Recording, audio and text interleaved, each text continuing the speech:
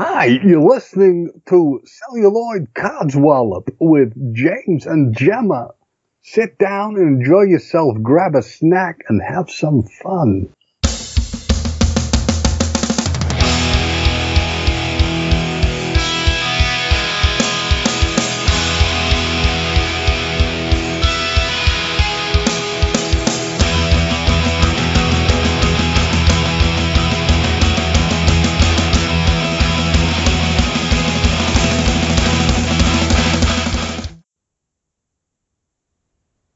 So, welcome to this week's Celluloid Codswallop. We are recording and reviewing episode 9 of Picard, named Et in Arcadia Ego, and this is a two-parter, so this is part one of it. And I am joined, as ever, by the wonderful, slightly bonkers, and we love her for that, Joanne.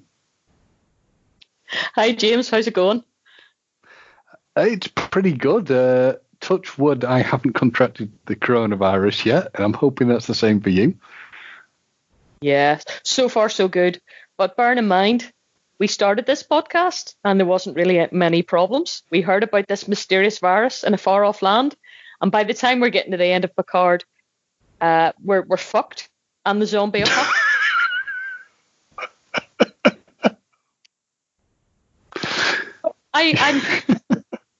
We have jinxed the planet. If we hadn't, I have to wonder, it's a wee bit like you don't send something on a Facebook, where you get these things and Messenger, send this on to 10 people for good luck. Maybe if we hadn't started this podcast, the world would still be a safer place. God, you might be right.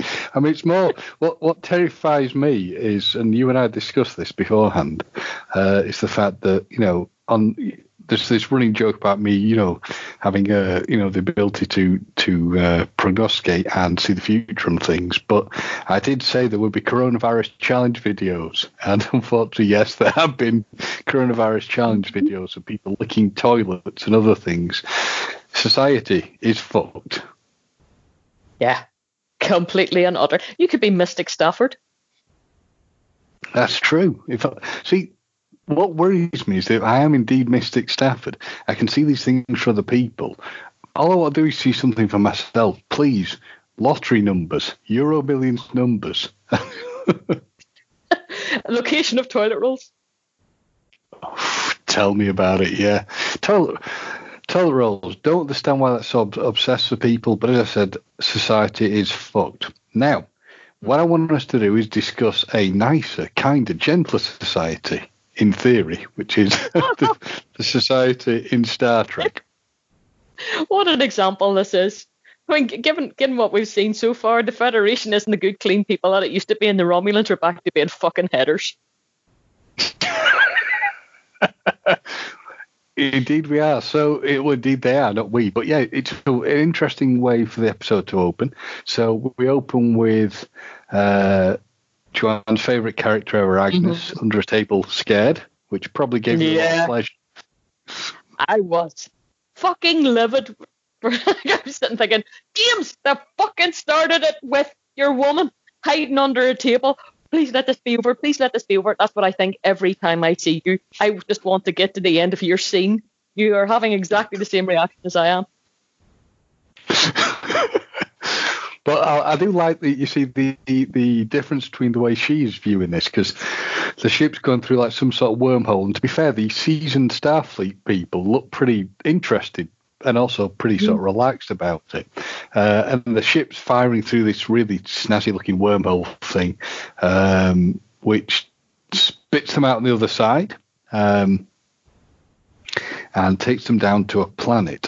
And well, it's just an interesting way of seeing how things are going at this point. Everybody looks really happy and relaxed because, what they've done is they've travelled across a huge distance of time to the planet that was, it is basically Soji's, home planet, isn't it, basically? Mm-hmm. Yep. Because they've gone through a transwarp conduit, which has taken them 25 light years in just 15 minutes. Actually, just on your note about the staff looking quite relaxed, or the flight deck looking quite relaxed, did you notice that Rios was sucking that cigar like a big cock? Yeah, I think they always seem sort of like really chowing down on the cigar. Yeah, I noticed that one. It was. Yeah. That man has great technique. So the crew are all there. They're saying it's great. They've got to this planet known as Coppelius. Yeah, I think it's Coppelius it's called. And, you know, Agnes is obviously expecting to be put into Deep Space 12. But that is not the case.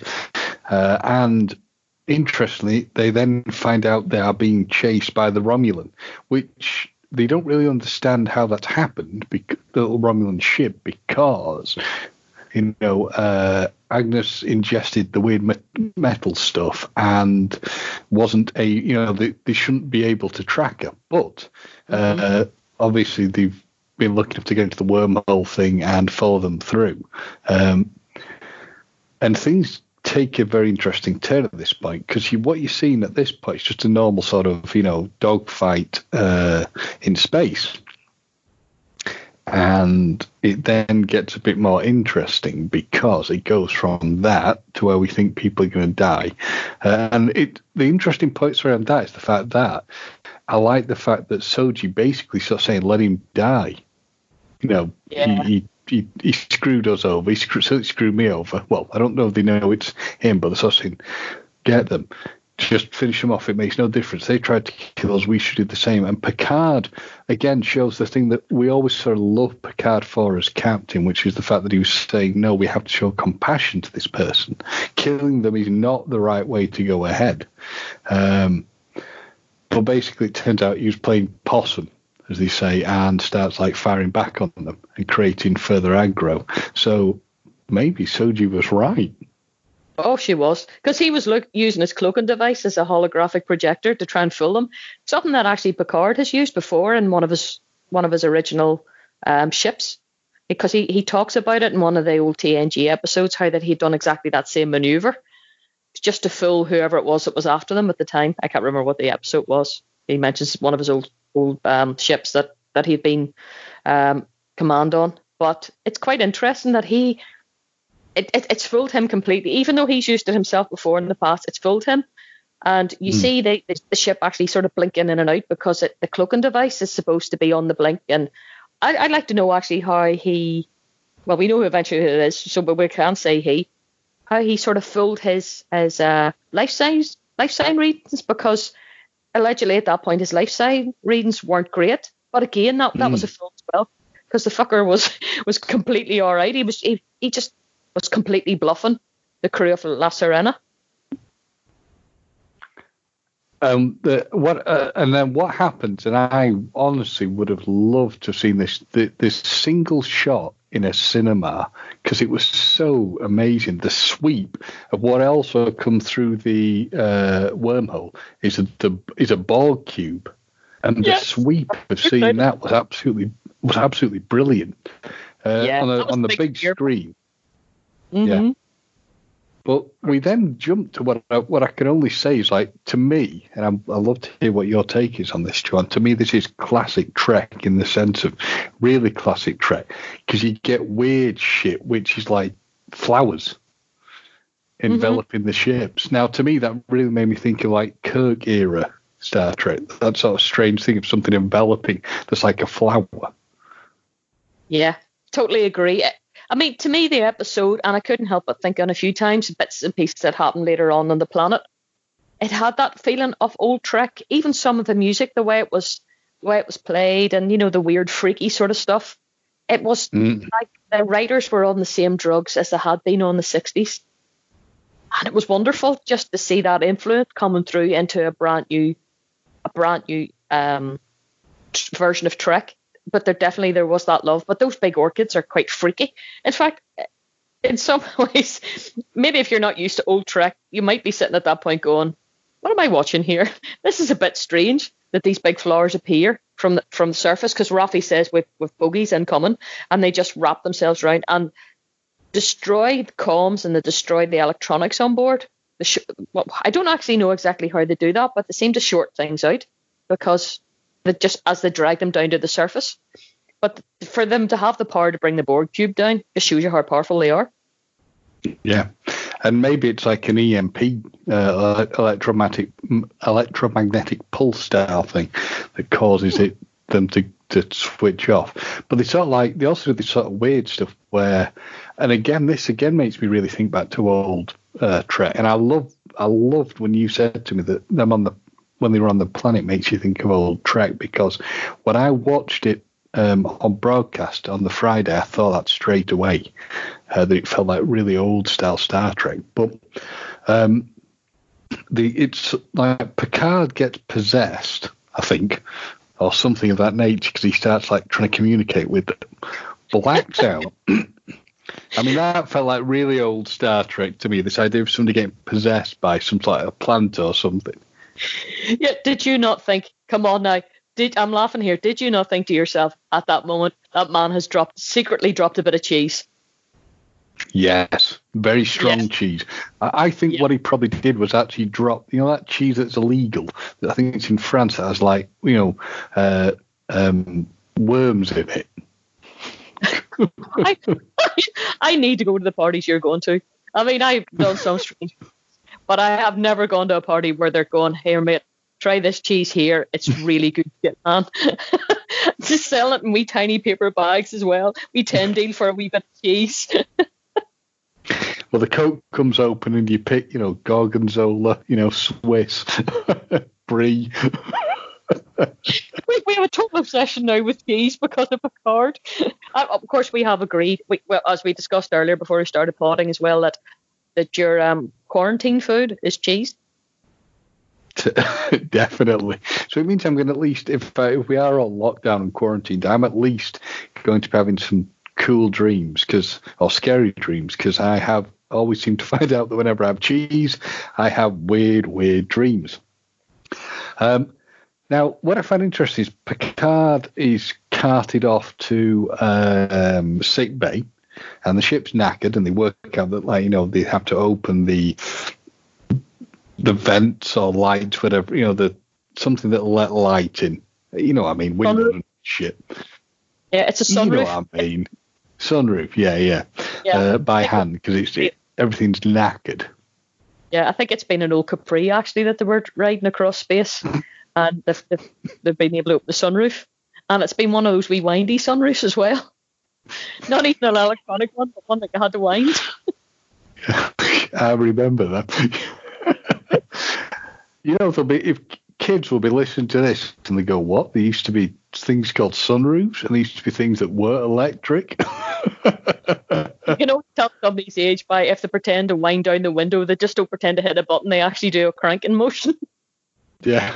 I mean, I still find it amazing now that most cars you'll get in, even base models, have electric windows, because at one stage, when I was a child, electric windows were considered a luxury. When I was a teenager, they're still considered a luxury. Yep. Things have changed. Definitely. I'm sure you can even plug vibrators into the mains now. Who'd have thought it? That's your job, to research that. Get to it after this podcast. That's why I might self-isolating. I have them all lined up. You've seen my Facebook page. You must have. Indeed, I have. No.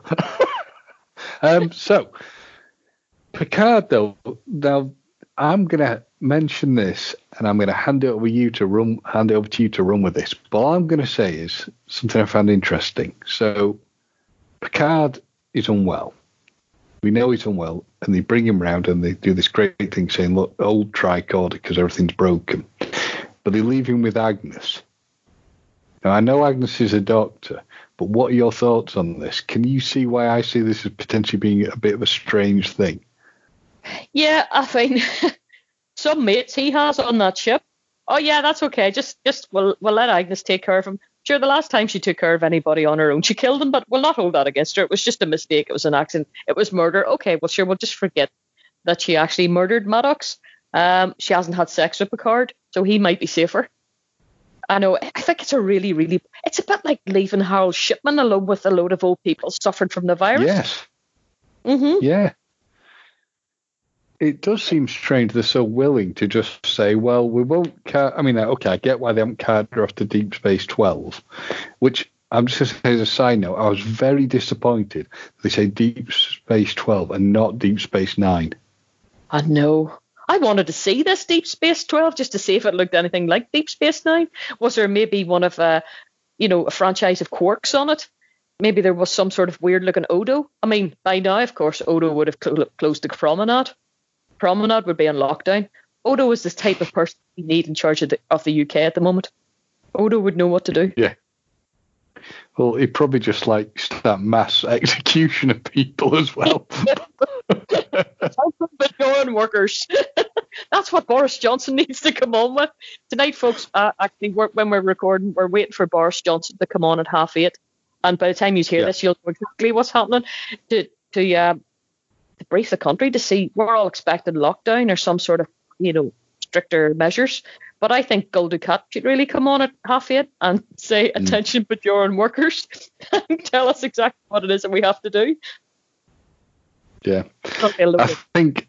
I mean, we may even be finished recording by then, but who knows? But yeah, basically, the coronavirus is reaping chaos across the world, and things are getting a bit difficult. But going back to our wonderful Picard show, they're learning about difficulties there because although they've left Picard with Agnes, and Agnes hasn't killed him, which is a thumbs up to Agnes.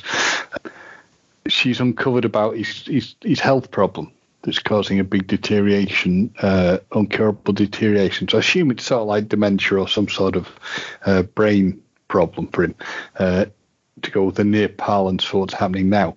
And the crew are all upset. Well, he tells the crew, basically just says, if you start mollycoddling me, I'll be pissed off. Yeah, he does. Poor Rafi's just having a breakdown.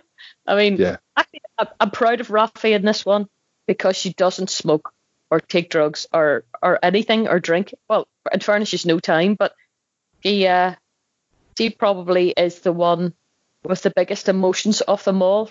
She is. I think she's reflecting back how the audience feel about the thought of the death of Picard. Just how upsetting it'll be, either if it happens in the series or maybe if the Borg will rescue him in some way, or I have had a wee theory here, but I don't want to say it yet because it only spoils later on down the line. But just had a wee thought anyway. But yes, I think Rafi probably, she's us. She is the audience. Please don't die, Picard. We love you. It's only a bunion you have. It shouldn't be that serious. But very true. But they all have to go out onto the planet, and again, they're in a pretty difficult situation because they're sort of completely going to the unknown.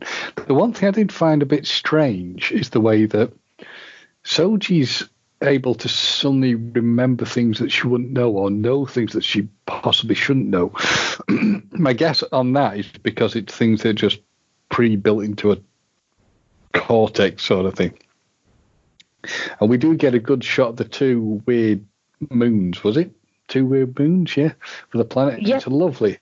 Again, whoever shot this is again where it'd be great if it was cinematic, because you're getting these huge shots where you see the desert area and you see the ship, and they go into the Borg ship, and actually, I'm going to let you step into this entirely, Joanne, because I feel this is more for you than it is for me.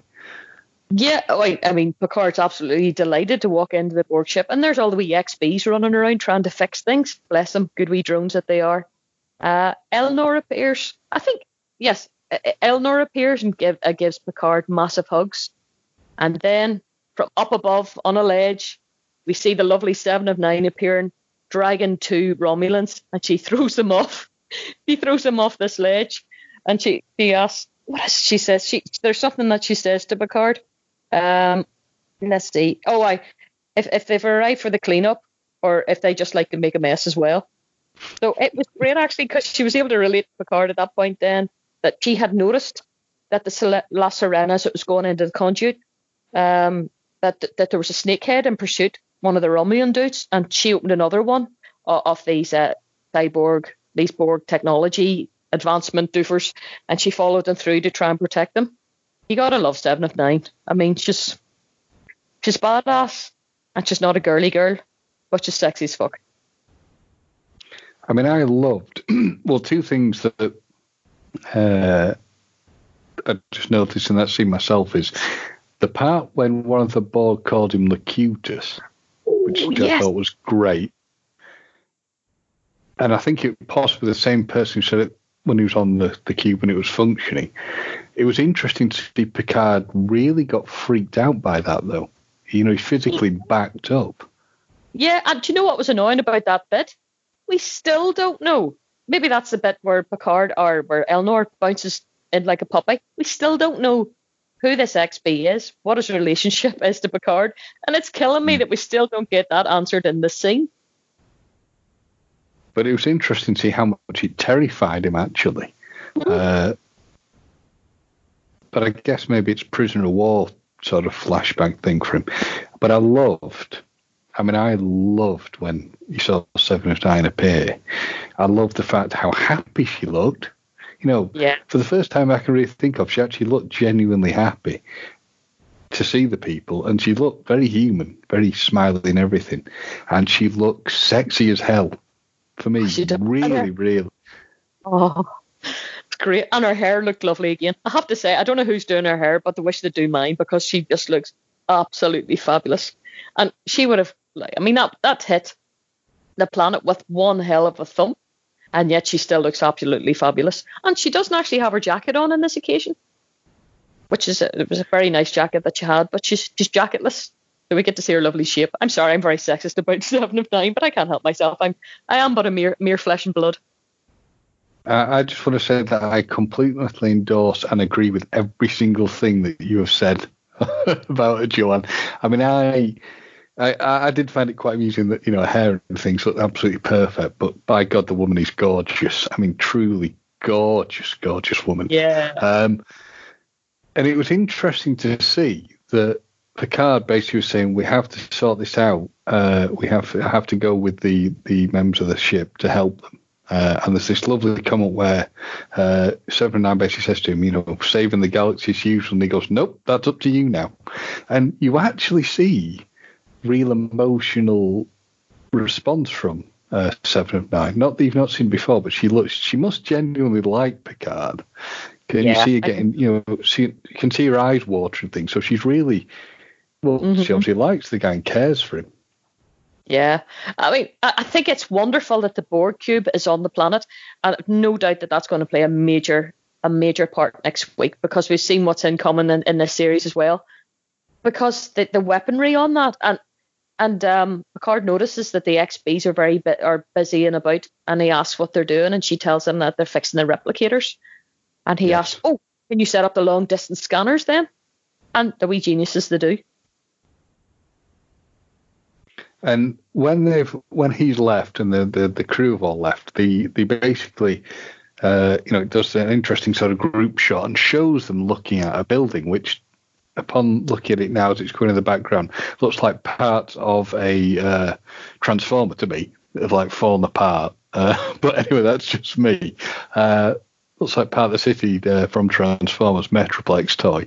And they go down to this to meet what are basically going to be Soji's people. I noticed that Picard takes a nip from something, whether it's like a drink of water or alcohol or something that he's drinking, but I'm sure you see him taking a drink from something. And then you see all the people gathering around, well, I say people, they're all the cyborgs, who all have a real look of Data. They've got the gold skin and the gold eyes. But this, to me, is like proper classic Trek. All these people in the sort of weird, sort of like maybe trying to be a bit 60s, but trying to be a bit out there costumes. This felt like proper Star Trek. It did, and the music at this point as well goes slightly groovy as well. You were saying you thought it looked like a Transformers village. I thought it looked more like 70s LA porn star mansion. Yeah, you might be. We might be both onto something, actually. It didn't have that far out hippie man. I was just at any moment, and they didn't have it because I was looking for it all the way through it. I expected an indoor swimming pool or an outdoor swimming pool, but with a lot of half-naked young women walking around. And in the end, everybody's very tastefully dressed with their golden skin, And they're all twins, of course, which is great because that ties in with the whole twin thing that's been throughout Picard. You know, Daj and Soji and all Lore and Data. And, of course, there's B4, but there wasn't a B after, so we never seen who his twin was. But it's great that they've taken that theme all the way. And some of them are doing there's some of them they're doing martial arts as well whenever Picard and crew walk in. And that's the martial art. That's the not Romulan. Gosh, how dare I, the Klingon martial art that Worf taught on board TNG. That's what they're doing at that time. And it is interesting to see that the twin, I have to admit this, that I actually hadn't thought about the twin thing until you mention it now. But and I've just got it on pause in front of me, but the actual twins we've seen are not some sort of fancy thing they did with, say, Soji, where the actress is doubled. These are real twins. Yep, they sure are. So yep, the Ramsey twins and the Perpetuo twins showing up, which is very cool that they're actually, properly using twins in it. And they discuss the fact that the weird giant plants are the orchids, which basically can't. They don't have enough to sort of take down ships and kill people. And although they can make more, they only have 2 days. Now, I will admit that when and you will know what I'm on about, but when this man appeared, I honestly went, whoa. Yeah, and yes. That was a real shock. What a lovely wee jolt that was at that point for the band. It's like, holy shit, it's Brent Spinner. Or Spiner, whatever. I never quite remember how to pronounce his last name. Yeah, and he turns out to be the son of Noonien Sung. His name is, I had to have this one written down, Altan Inigo Sung. As he tells the Data, yes, it must be a bit of a surprise. It's a bit of a surprise to him too that he's getting older. That his father made him, but he designed Data. There's something along those lines. So you get the feeling that maybe as Altan has grown up, that there's been a wee bit of a rivalry. He's always been compared to Data. Well, he sort of makes the comment, I've not got it right now in front of me, but it's something on the lines of like, I'm like Data if Data got, soft and old. Yeah. But Data never aged, sort of thing, which my father never let me forget. I found an interesting thing. It's when they talk about the plants, when they were just backtracking onto the ship and sort of going, what the hell are these plant things? And suddenly Soji goes, oh, they're orchids. They're called orchids. So it's like she keeps getting these sudden moments of remembrance, or that come back to her, which initially I found a bit annoying, but make sense when I'm reviewing it right now. I'll say for Brent Spiner, I think he's aged reasonably well. I'm sure he's in his 70s now. He's either very late 60s or early 70s. And it's interesting to see him not made up as Data. He does look sprightly. I think, okay, there was a lot of criticism when people seen the early screenshots of him as Data.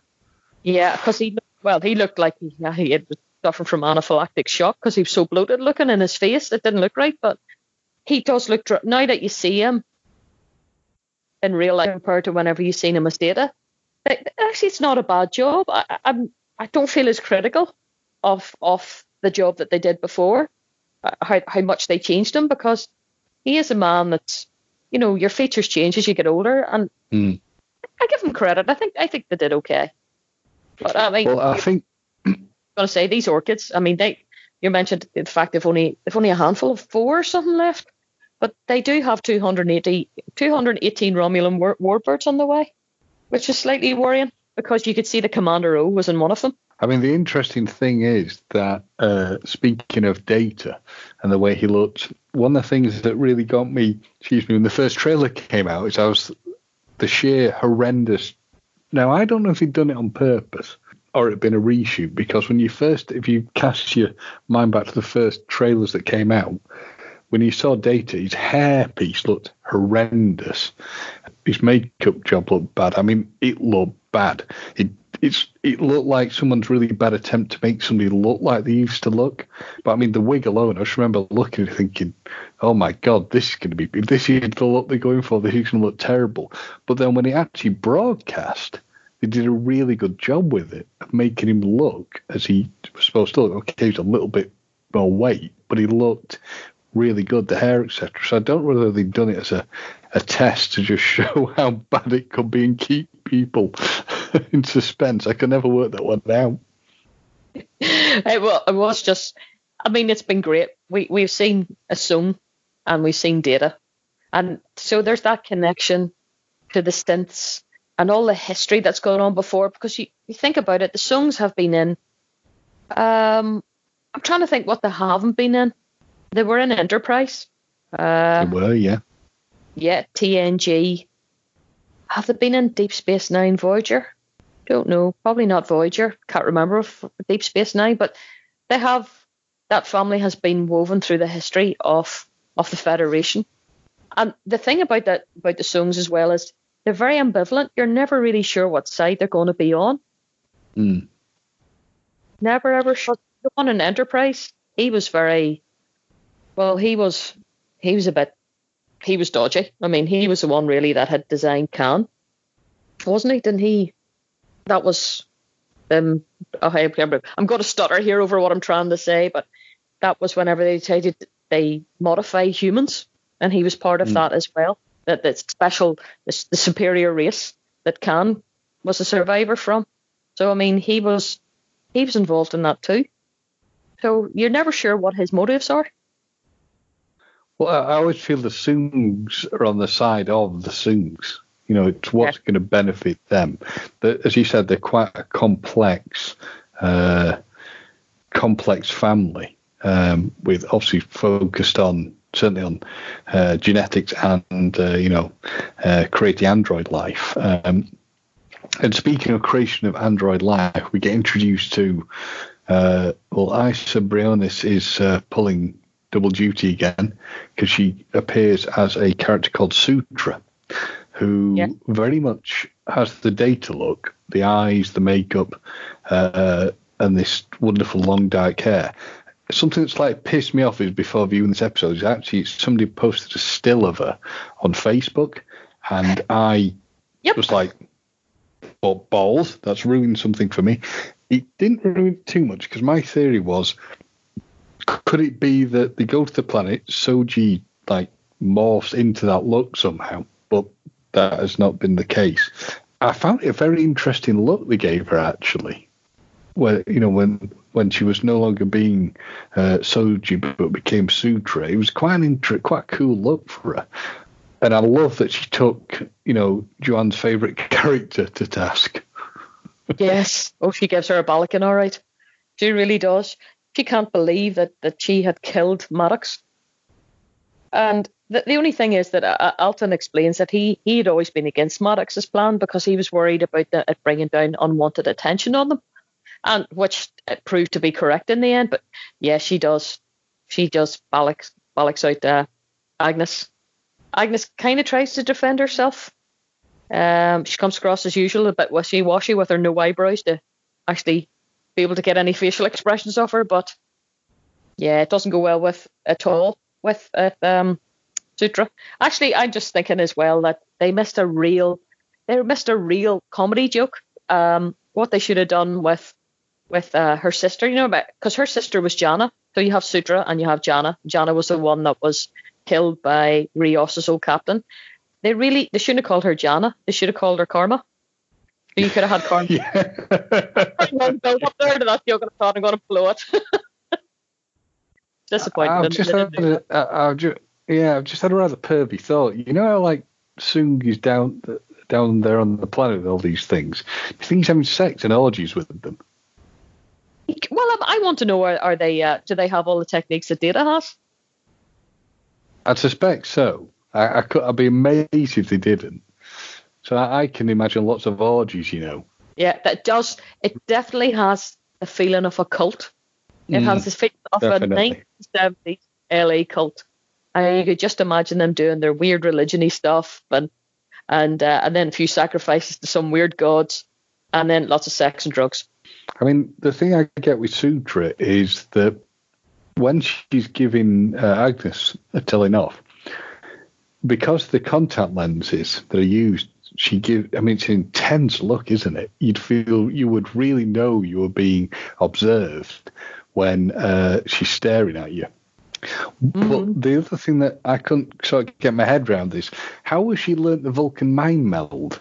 Because she, seems like all getting these tits off sort of thing, but oh, she's great, she's wonderful, she can do a mind meld. And I know it's so they can like do weird shit with Agnes's brain, but how the hell would you have picked up on that? I don't understand. And we go through all this weird stuff where we see like life coming from life, and we see like cyborgs being built, and again we see Data's face for some reason, and the chaos of the organic sort of the cyborgs as a threat, and we get to see, well, frankly, some seriously hippie trippy shit of stuff going on, and sites of planets being destroyed, and we almost will go a bit Doctor Who when they talk about beyond boundaries of time and space and stuff, and but we basically just seen chaos unfold.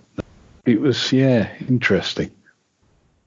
I mean, I think the whole thing was, the only good thing about the mind meld, which, yes, I agree, I find that slightly problematic. I know Sung was saying she could play the Vulcan harp, and she'd read Zurich, or the philosopher who started it all, their way of life on Vulcan, the Vulcan way of life.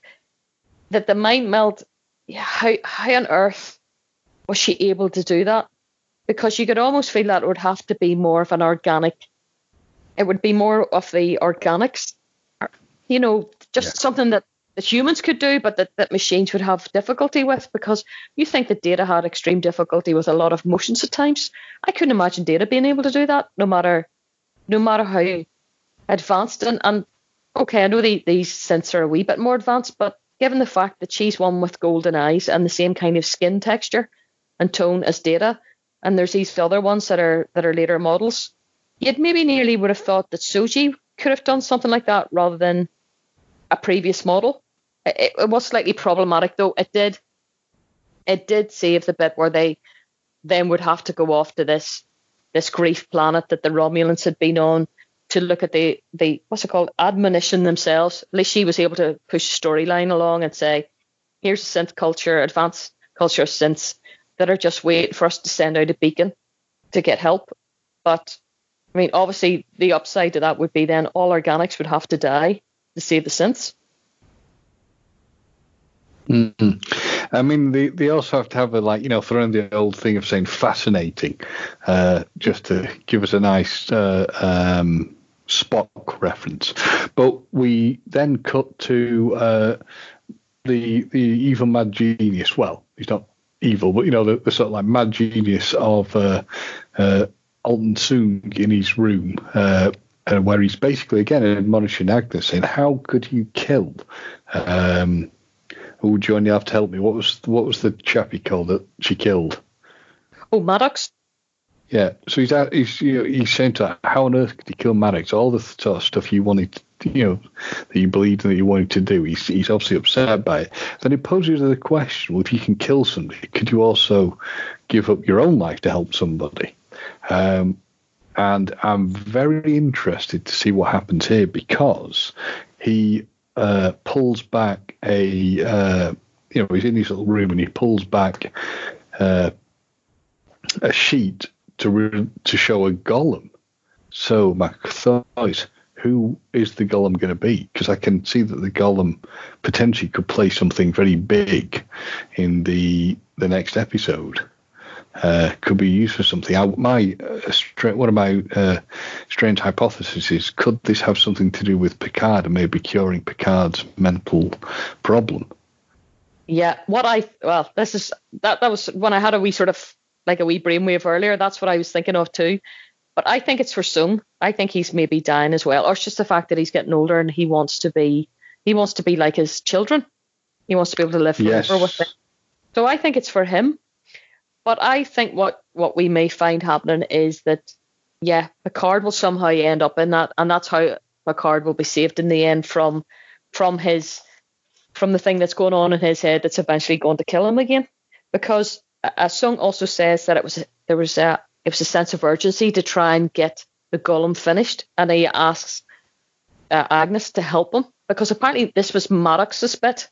The what's it called? He was an expert on substrate work, and she seems to be able to do something very similar to Maddox. She's as advanced as he is in this line of redesigning, I suppose, since.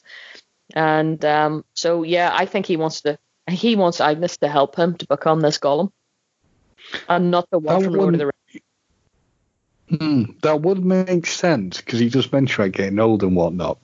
The only thing is, if it does go to being something to do with, say Picard went into it as an example, not saying that'll happen, but if something like that sort of happens, we're into X-Men territory. What happened in one of the, I think it was X-Men 3, where spoilers for however many years old film it is, but again, we're seeing Sir Patrick Stewart in that part when he's playing Professor X. He gets killed, and his body wakes up in a clone. So if they do that, that'll be interesting. Possibly a bit of weak work, in my opinion, but it'd be interesting.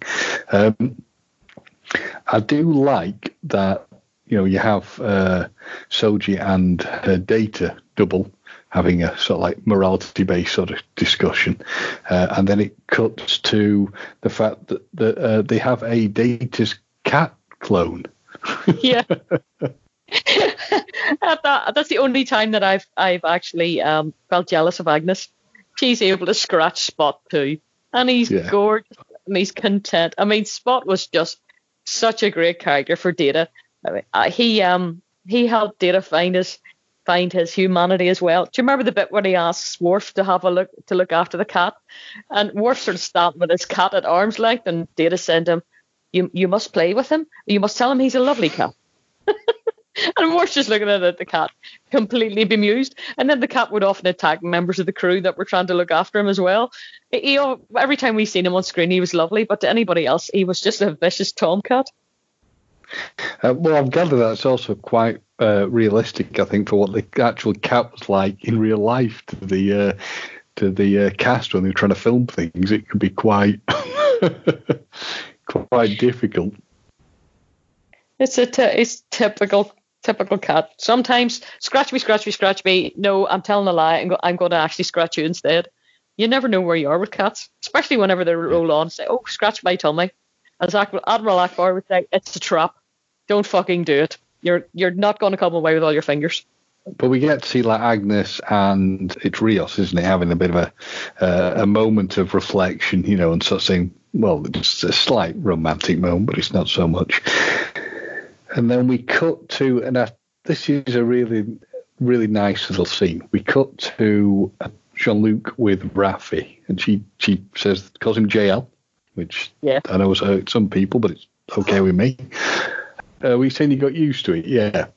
But we see, she's obviously very upset about Picard's illness, and she basically says to I love you, which is a lovely little thing. She said, you don't have to say that back to me, but I love you. And it's a lovely thing, but Picard looks very, very uncomfortable. He does. It's like, oh shit, is she going to rip me here out in the desert? What do I say back to this woman again? Do you know what's quite nice in the end? He thinks about it, and he thinks about it because I couldn't help but think of the scene where Soji and Picard are talking about how Data would see Picard, and he mentions the fact that he had trouble processing emotions like Data had. But it's almost like he goes to his memory banks and, like a good sociopath, decides, how far should I take this? Can I play along? And whether he means it or not, he tells Raffi that he loves her. And that's really what Raffi is pretty much. She lives on her emotions. And she just needs to hear that at that time. I like to think that he does love her, but there's an element of Picard that I've seen in this series that I don't think I would trust the man anymore. I mean, I would like to think he does mean it. I think he probably does. I think he does have a problem getting in contact with his emotions to a degree. I did find it a bit weird when Rios says that Agnes is having a sleepover. what was that? Did you? Am I being a bit thick? Was I missing something? Did he just mean she was staying there, or? Yeah, I think that's what he meant, because she's decided that she's going to stay to make up for everything that she's did, and she's going to help Noonien Sung as well, and because they agree. I think they agree that he's going to stay in the planet as they're fixing things, but not to leave without her, because she says, don't forget me, and Rios says, you're anything but unforgettable. And actually, on this occasion, I would agree with him, but for completely different reasons. Yeah. For you, it's complete hatred of the character. I just want to draw a set of eyebrows on her. The woman needs eyebrows. Somebody out there give her eyebrows if she's in the dick season. Now, we cut to, I'm afraid I know he's a two-faced murdering bastard, but he just comes across as pathetic wet that you just want to slap. Narek is in jail, and he's doing what all whinging, pathetic sociopaths do, which is try and say, but I love you, because basically he's trying to get help, and he saying that he needs medical help, and he's talking about how crappy the situation is if he was like in a Romulan jail, and Saga is falling for this. Soji basically comes on and says, kick the shit out of him, sort of thing. It's bullshit, don't help him. And then he's trying to appeal to Soji's side, saying I loved you, etc., and she's basically says to him, I'm more disgusted by the fact that I feel sympathy for you than anything else, which I thought was pretty cool, actually. I pity you. Yeah, I love the way she challenged him, because he tried to kill her before. I only tried to kill you because I thought you were going to kill me. Yeah, we've heard that. But that's bullshit. Absolute fucking bullshit. I only did this because I thought you were going to do it to me first.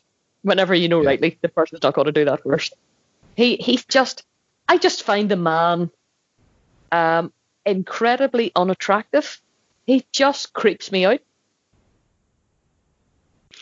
I think it's more the fact for me that we also know he's just lying. I don't think he does love her.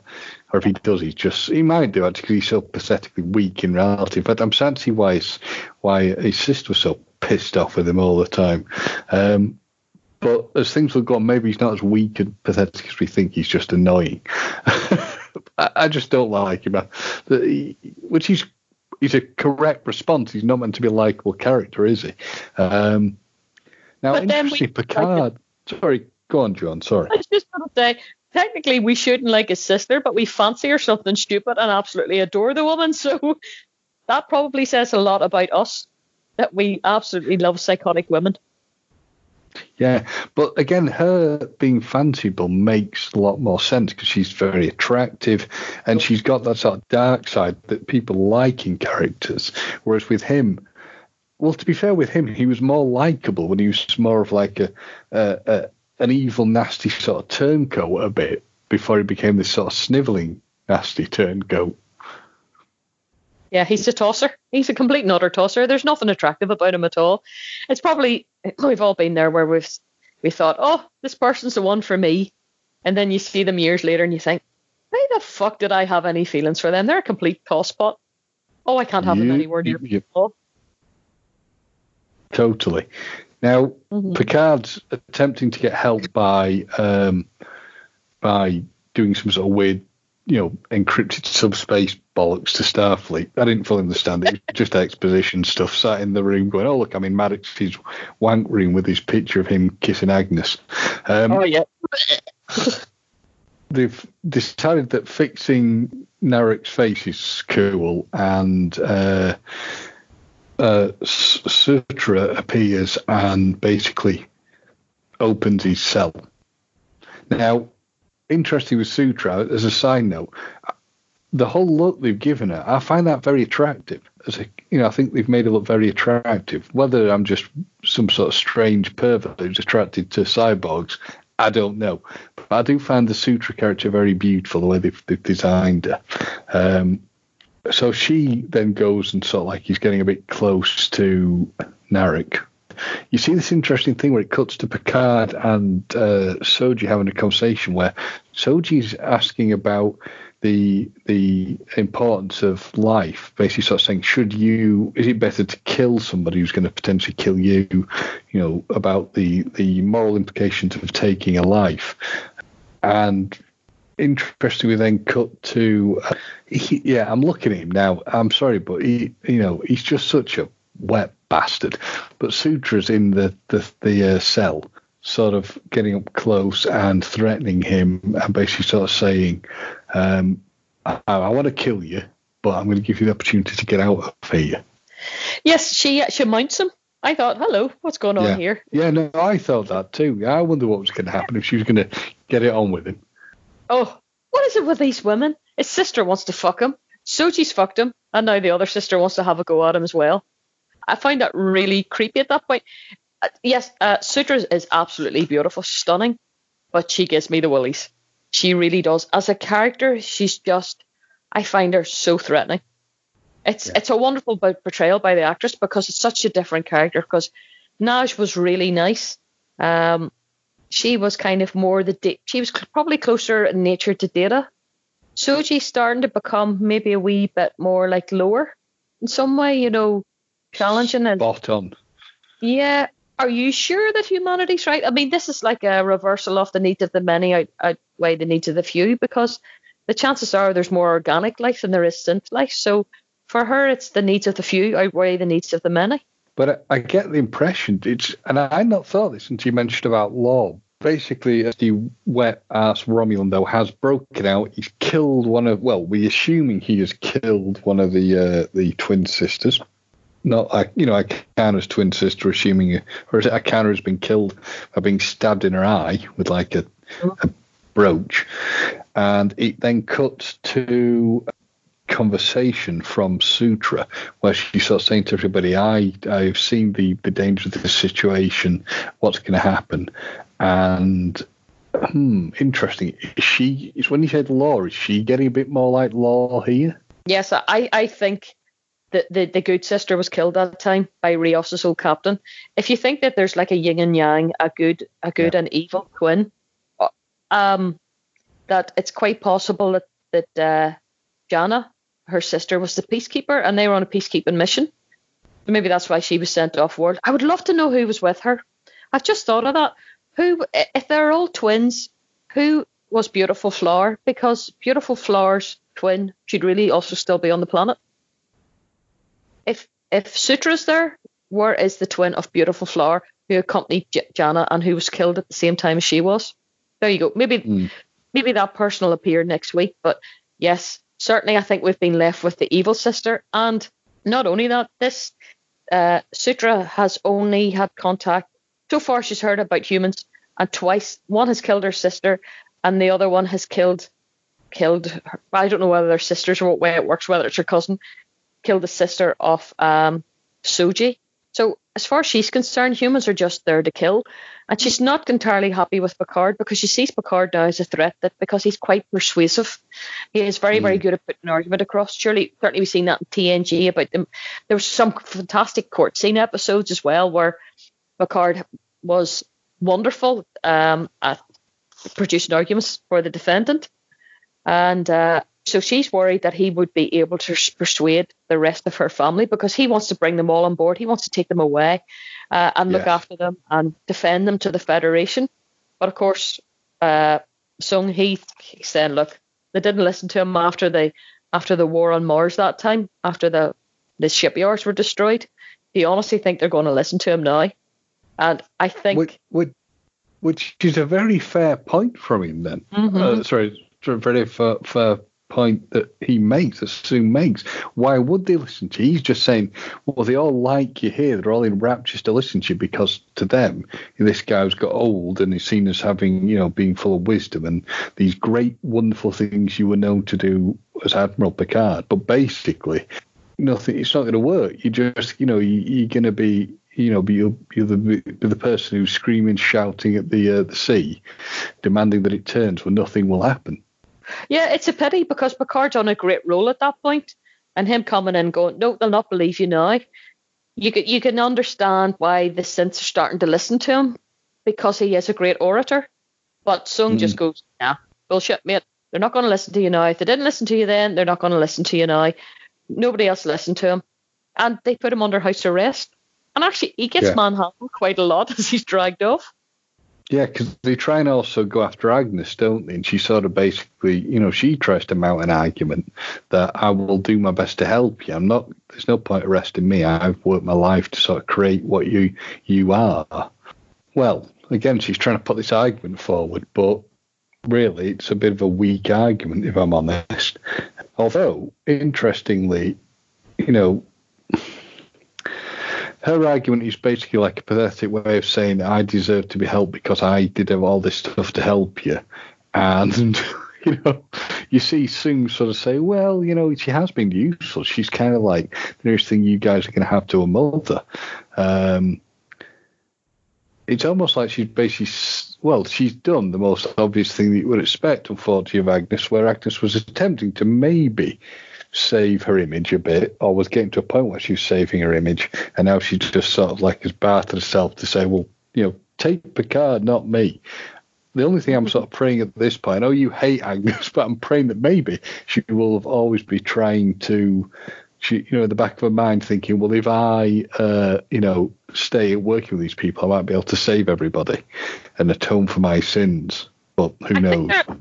I think there's maybe an element in that. I seen Will Wheaton's show this week, The Ready Room, did show a clip from the next episode, and I think maybe we're going to see Agnes's. I think she's maybe going to come good. I still don't like her as a character. I still think she needs eyebrows. I know I keep saying that, but it just is doing my head in, as we say over here. But maybe the girl will come good eventually. I think actually I kind of slightly felt sorry for her because her argument became as Sutra is about the mind reader, that she was actually driven mad by Commander O. That really she was, yeah. Yeah, and sort of actually, whenever you take a step back, you think, yes, there was stuff implanted in her mind. She was, I don't like to use the word rape, but you know what I mean. It wasn't consent as such what was done to her, and it destroyed her mind. It certainly destroyed how she sees herself as a person too, because before I do think, yes, she was fundamentally good, she's weak, but she was probably a good person, and now she knows herself that she's a killer, and maybe logically she's thinking, well, how did I allow that to happen? There's maybe a wee bit of self-flagellation going on here at the same time, that she can't understand why she did that. But then what it does is, you are right, and I'll be interested to see what comes from that. And then it goes to Commander O on some sort of warbird, isn't it? It's a very cool looking ship, actually. And that too is going through the weird wonderful wormhole. And interesting with Commander O, there is no sign of her in her in Starfleet uniform at all. She's gone to the full Romulan. Did you notice the difference? Being the costume fanatic that I am, huge difference in the naval uniform now for the Romulans. Gone are the big shoulder pads, the really bowl cut hair that your mum would have done to you in the 80s, and the weird patterning, and the fact those shoulder pads, you could, I know, I do judges from Judge Dredd, and you can't walk through door frames half the time when you got your big shoulders on. And that was the Romulans. The Romulans were very, very much a triangular shape, but now it's really sleek. I actually did recognise her at first. It wasn't until I read something about it later on. I thought, shit, that was Commander O. She looked sexy as fuck. Interesting. Love that. But yeah, it's been a good. I've really liked this episode. I think it's been a good little episode. And I love the fact that I'm not alone. Having spoke to you, that it's felt like sort of classic Trek with going down to the planet. So what would you give this out of 10, Joanne? I think I would give this 8.5. And the only reason why I'm giving it 8.5, not any higher, is because we haven't seen the last episode. This is part 1. Now, I hope they don't fuck up, because everybody's they often do this. Part 1 of a part 2 is absolutely fantastic, and you think, oh my goodness, this is so good. How are they going to beat this? And they don't. But I'm really hoping that we get the answers we deserve for the 10th part. That it would just be so exciting if we get.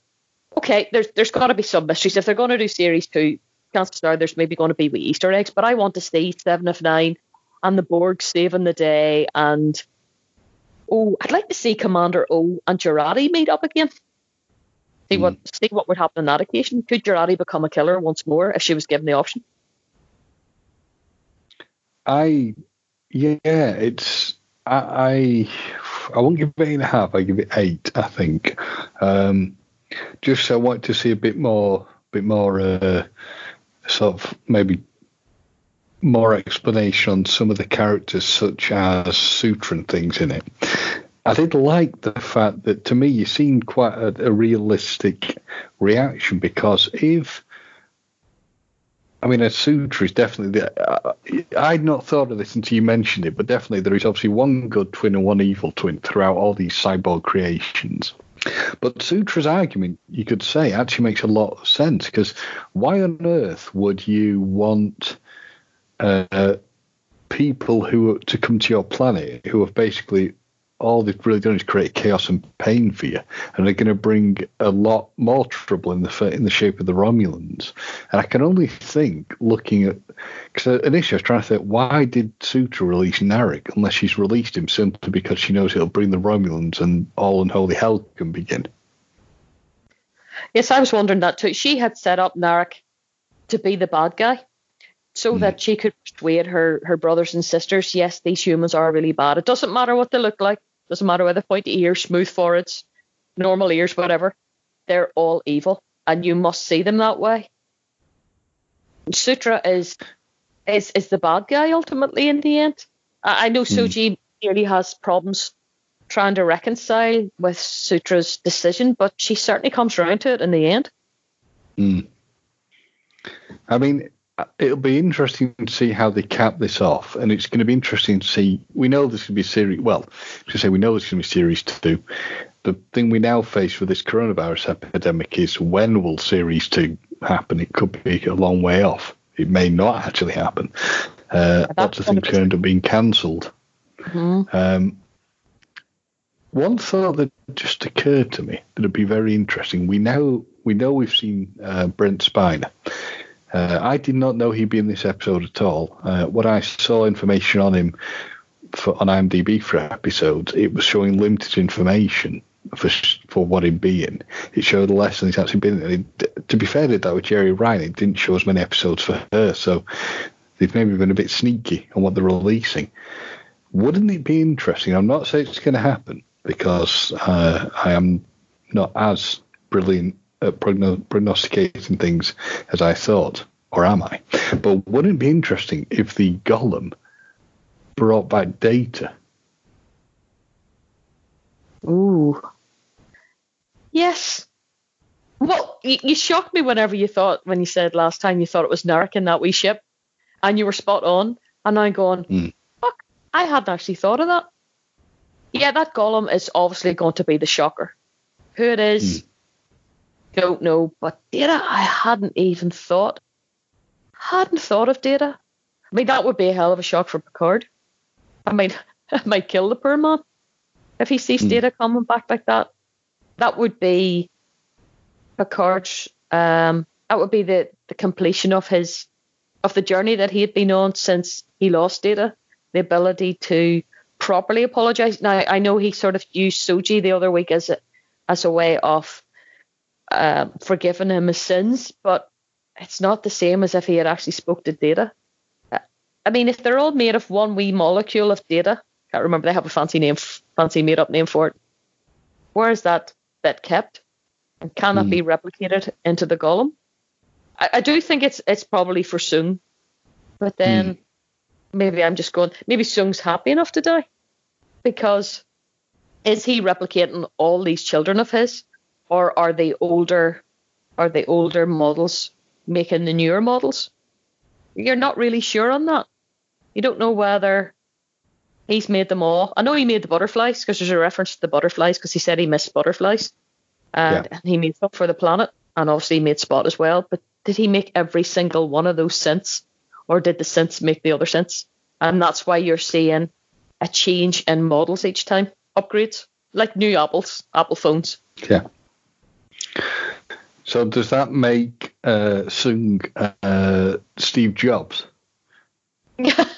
Do you know what? They should have really dressed him in a black polo neck with a projection in behind him, doing PowerPoint presentations and engaging the audience with the microphone. Yeah. Yeah, but like you're right. Yeah. We're the same. We have these microphones that we're sitting with at the moment. We are sort of like doing a Steve Jobs thing at home with our headsets on, talking to ourselves like dicks. Very true. But yeah, so I've just had a thought. So if Sung is Steve Jobs, Maddox is Tim Cook. I think that was called, isn't it? Tim Cook. Yeah. So basically, yeah, that's the thing. So Maddox is like the not as good, but equally pretty bloody exceptional knockoff from Sung, who is Steve Jobs. I hope. Well, you had mentioned before that you thought that the Daystrom Institute looked more like an Apple store. Yes. I mean, I think in some ways, whenever we're reviewing them, our reviews have kind of got slightly more serious as time goes on, because there was a drop in the quality, I think, of the writing for a while, which was hard to describe, and things got very, very choppy. But yeah, it's nearly got slightly easier to review in some ways because it's not just as choppy as it was. I think possibly the stories run slightly smoother. Scenes are interlinked, interlocking, whatever the word is, better together than they were initially, because there was the time that we did the 2 episodes together. That was really, really hard to review because there were so many. So many. Mm-hmm. So I think there has definitely, yeah. Yeah, it's been. There's been a sort of like an improvement in how it's been shot. You don't feel like that you're missing out in bits. So here's hoping we have a decent ending, and then in the next episode. If we don't, you're probably going to be able to hear the screams of us. But then by then, the zombies will have appeared, and we could just be screaming anyway. Very true. I mean, I would love if I still think that you could have ended the series as I wanted to with Riker. I think that would have worked well. I am very interested to see what happens for the final episode. I do like the fact that we're getting this idea of influence from within to try and find a common foe to blame things on with regard to Sutra. Again, are we going to see, potentially with the way Sutra is it going to get a bit Nazi-like? In fact, if you think about it really to a degree, there is very much a Nazi vibe in the sense of these perfect people, interesting twins, and you have somebody like Sutra sort of saying, all your problems can be blamed on this one group of people. You will rise against them. We are better than them. Like the idea of the Aryan race thing. So I think there's that element there that would be interesting if it was explored. I would love to see if I am correct that it could be Data. Part of me thinks it may not be, but would it not be an amazing thing to see if it was Data the Golem? Yeah, it would be big, huge screams. The only thing that bringing back some of these older characters, like if it was Picard possibly into the Golem or Data, is that the fact that the actors themselves, their voices and their appearance might be very, very difficult to replicate. Because you'd like to see them as a younger version. I'm just thinking, actually, if Picard became the Golem, it would be Picard as he is at the moment.